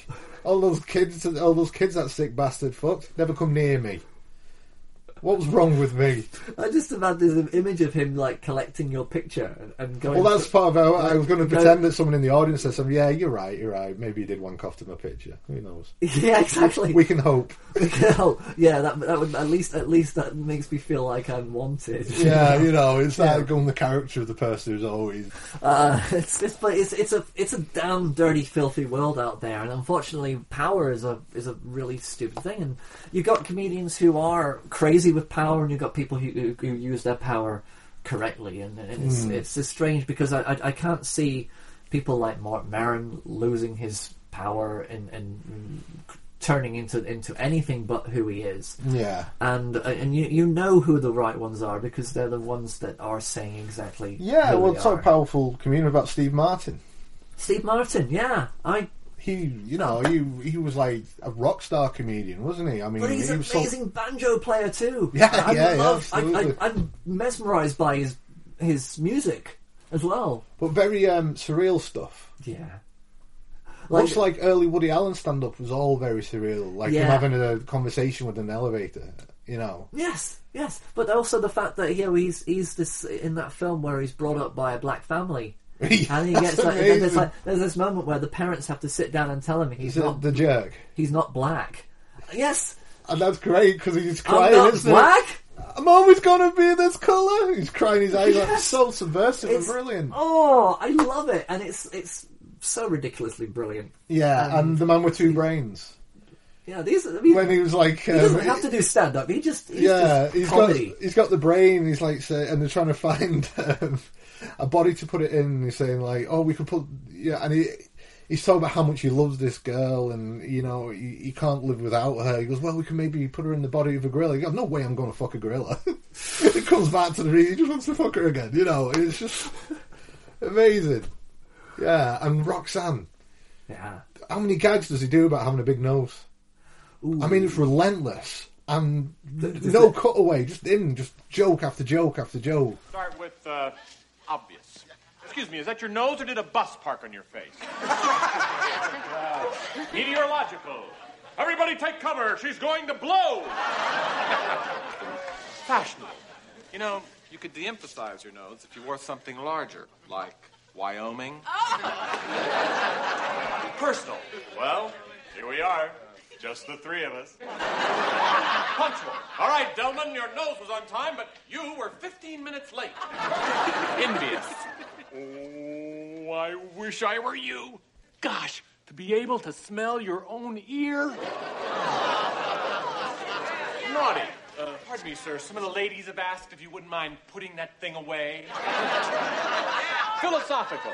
You know, it's not the size of a nose that's important. It's what's in it that matters. Humorous. Laugh and the world laughs with you. Sneeze and it's goodbye Seattle. Commercial. Hi, I'm Earl Scheib and I can paint that nose for $39.95. Polite.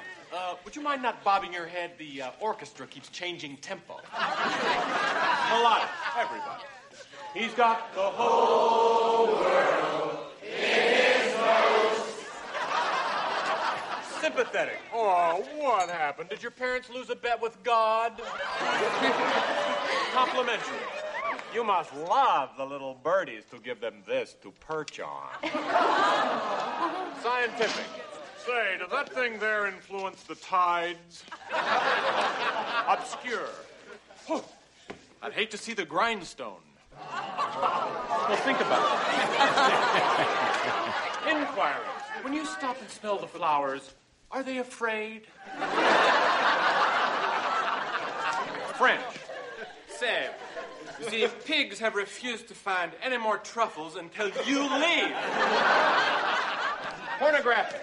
Finally, a man who can satisfy two women at once. Is that all improvised? Who knows? Or did he actually have just a kind of a headspace of gags that he could? Well, maybe it was scripted. I don't know, but I mean, and he was a world all of his own, Steve Martin. Yeah, I don't think you never put him with anybody else. You can't. He worked with Eddie Murphy and Bowfinger, and that was okay. But most of the time, it's just you just need him on the poster. Well, yeah, because he sort of reinvented himself. He was this manic, crazy guy in the 80s. In the 90s, he become more of the underdog kind of character. Yeah. The thing that all the crap happens to is him, and now he doesn't really do that many films. He's more of like a writer, isn't he? He does poetry and things like that. The Broadway again. Broadway. And I think everybody gravitates to high art. I mean, that's where they're not being. I mean, the thing is, we're not being fed mass culturally. We're not getting a lot of art in our diet these days, and I think that they feed off that. Mm. And if they're not getting it, then they're craving it, and they're desperate to kind of create. I think that's kind of where a lot of these comedians who are now doing Broadway, you've got actors doing Broadway, people who you wouldn't expect doing off Broadway, and things that, you know, not that I can name a single one. Yeah, well, I know that Eddie Izzard did a stage show about Lenny. He was Lenny Bruce. Yeah, a stage show, and that was what Robin Williams' wife was producing. Yeah. And it got loads of rave reviews. Apparently, it was like really good. I've never seen it, so I can only speculate. I'd love to. Do you know, watching stuff from Lenny Bruce recently, I kind of just feel as though that he's a gap. He's kind of like the magic combination that everybody doesn't really understand. Is you know, because not a lot of people kind of reference him. I suppose he's like you said when we were talking. It was before his time. Yeah, he was way ahead. He was basically doing what people are doing now that would be considered tame. Yeah. I mean, there's the 6 words that you can't say. He pretty much. Sorry, he said that himself. George Carlin just ran with it because he knew that he needed to try it with his audience. He needed to try it for his generation. You know, how is it working for him, and how is it working now? It's almost as if he just needed to know, does this sweater still fit? Yeah. Carlin's work on my favourite things, materialism, was always about religion. Yes. He was the one guy who could really just put it in a box. There it is. Yeah, look at it. But without actually being hostile about it. It was just matter of fact. It's just, you know... Yeah.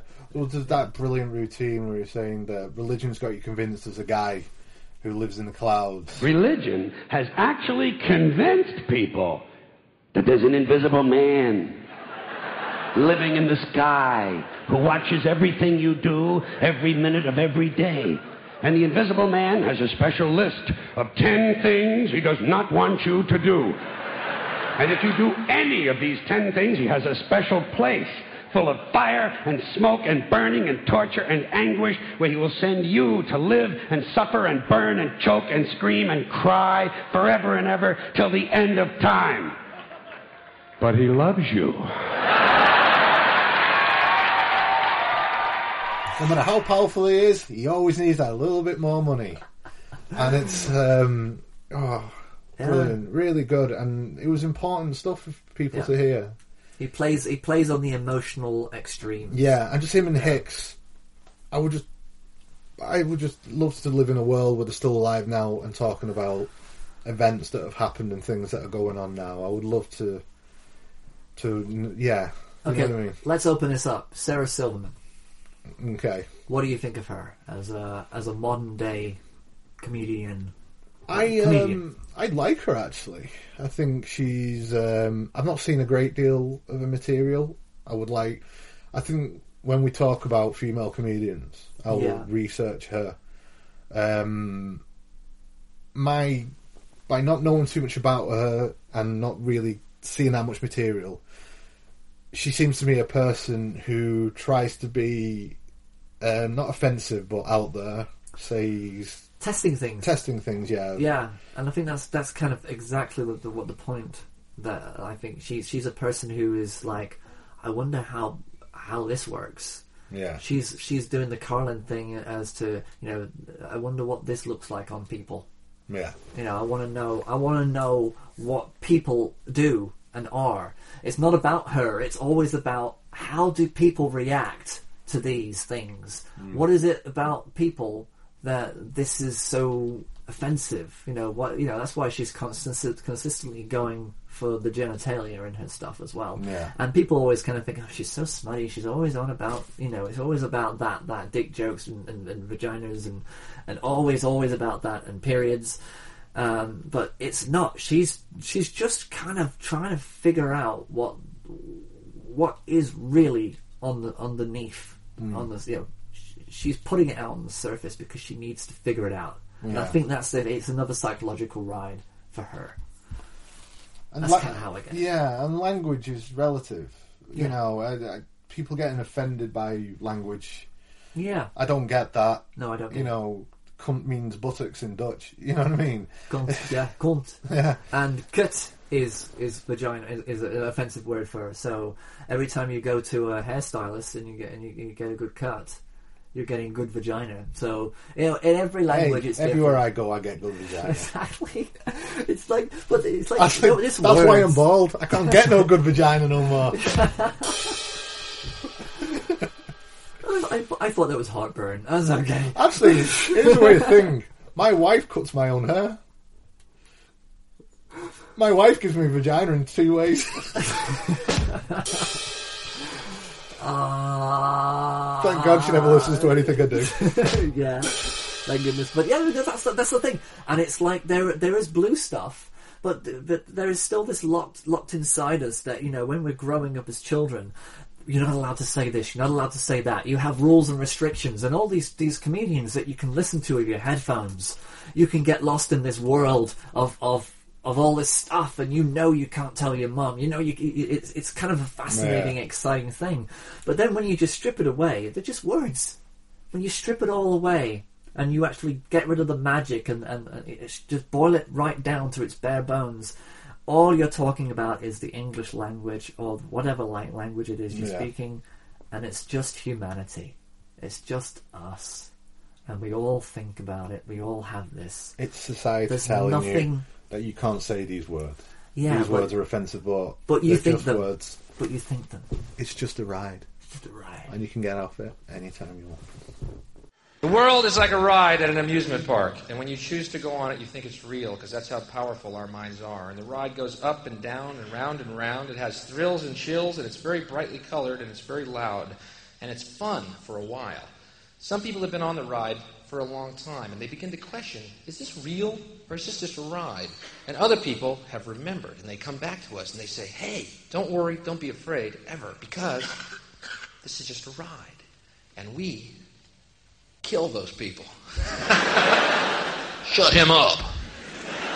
We have a lot invested in this ride. Shut him up. Look at my furrows of worry. Look at my big bank account and my family. This has to be real. It's just a ride. But we always kill those good guys who try and tell us that. You ever notice that? And let the demons run amok? But it doesn't matter because it's just a ride. And we can change it anytime we want. It's only a choice. No effort, no work, no job, no savings of money. A choice right now between fear and love. And as George Carlin said, and these are words I live my life by, and it came from George Carlin.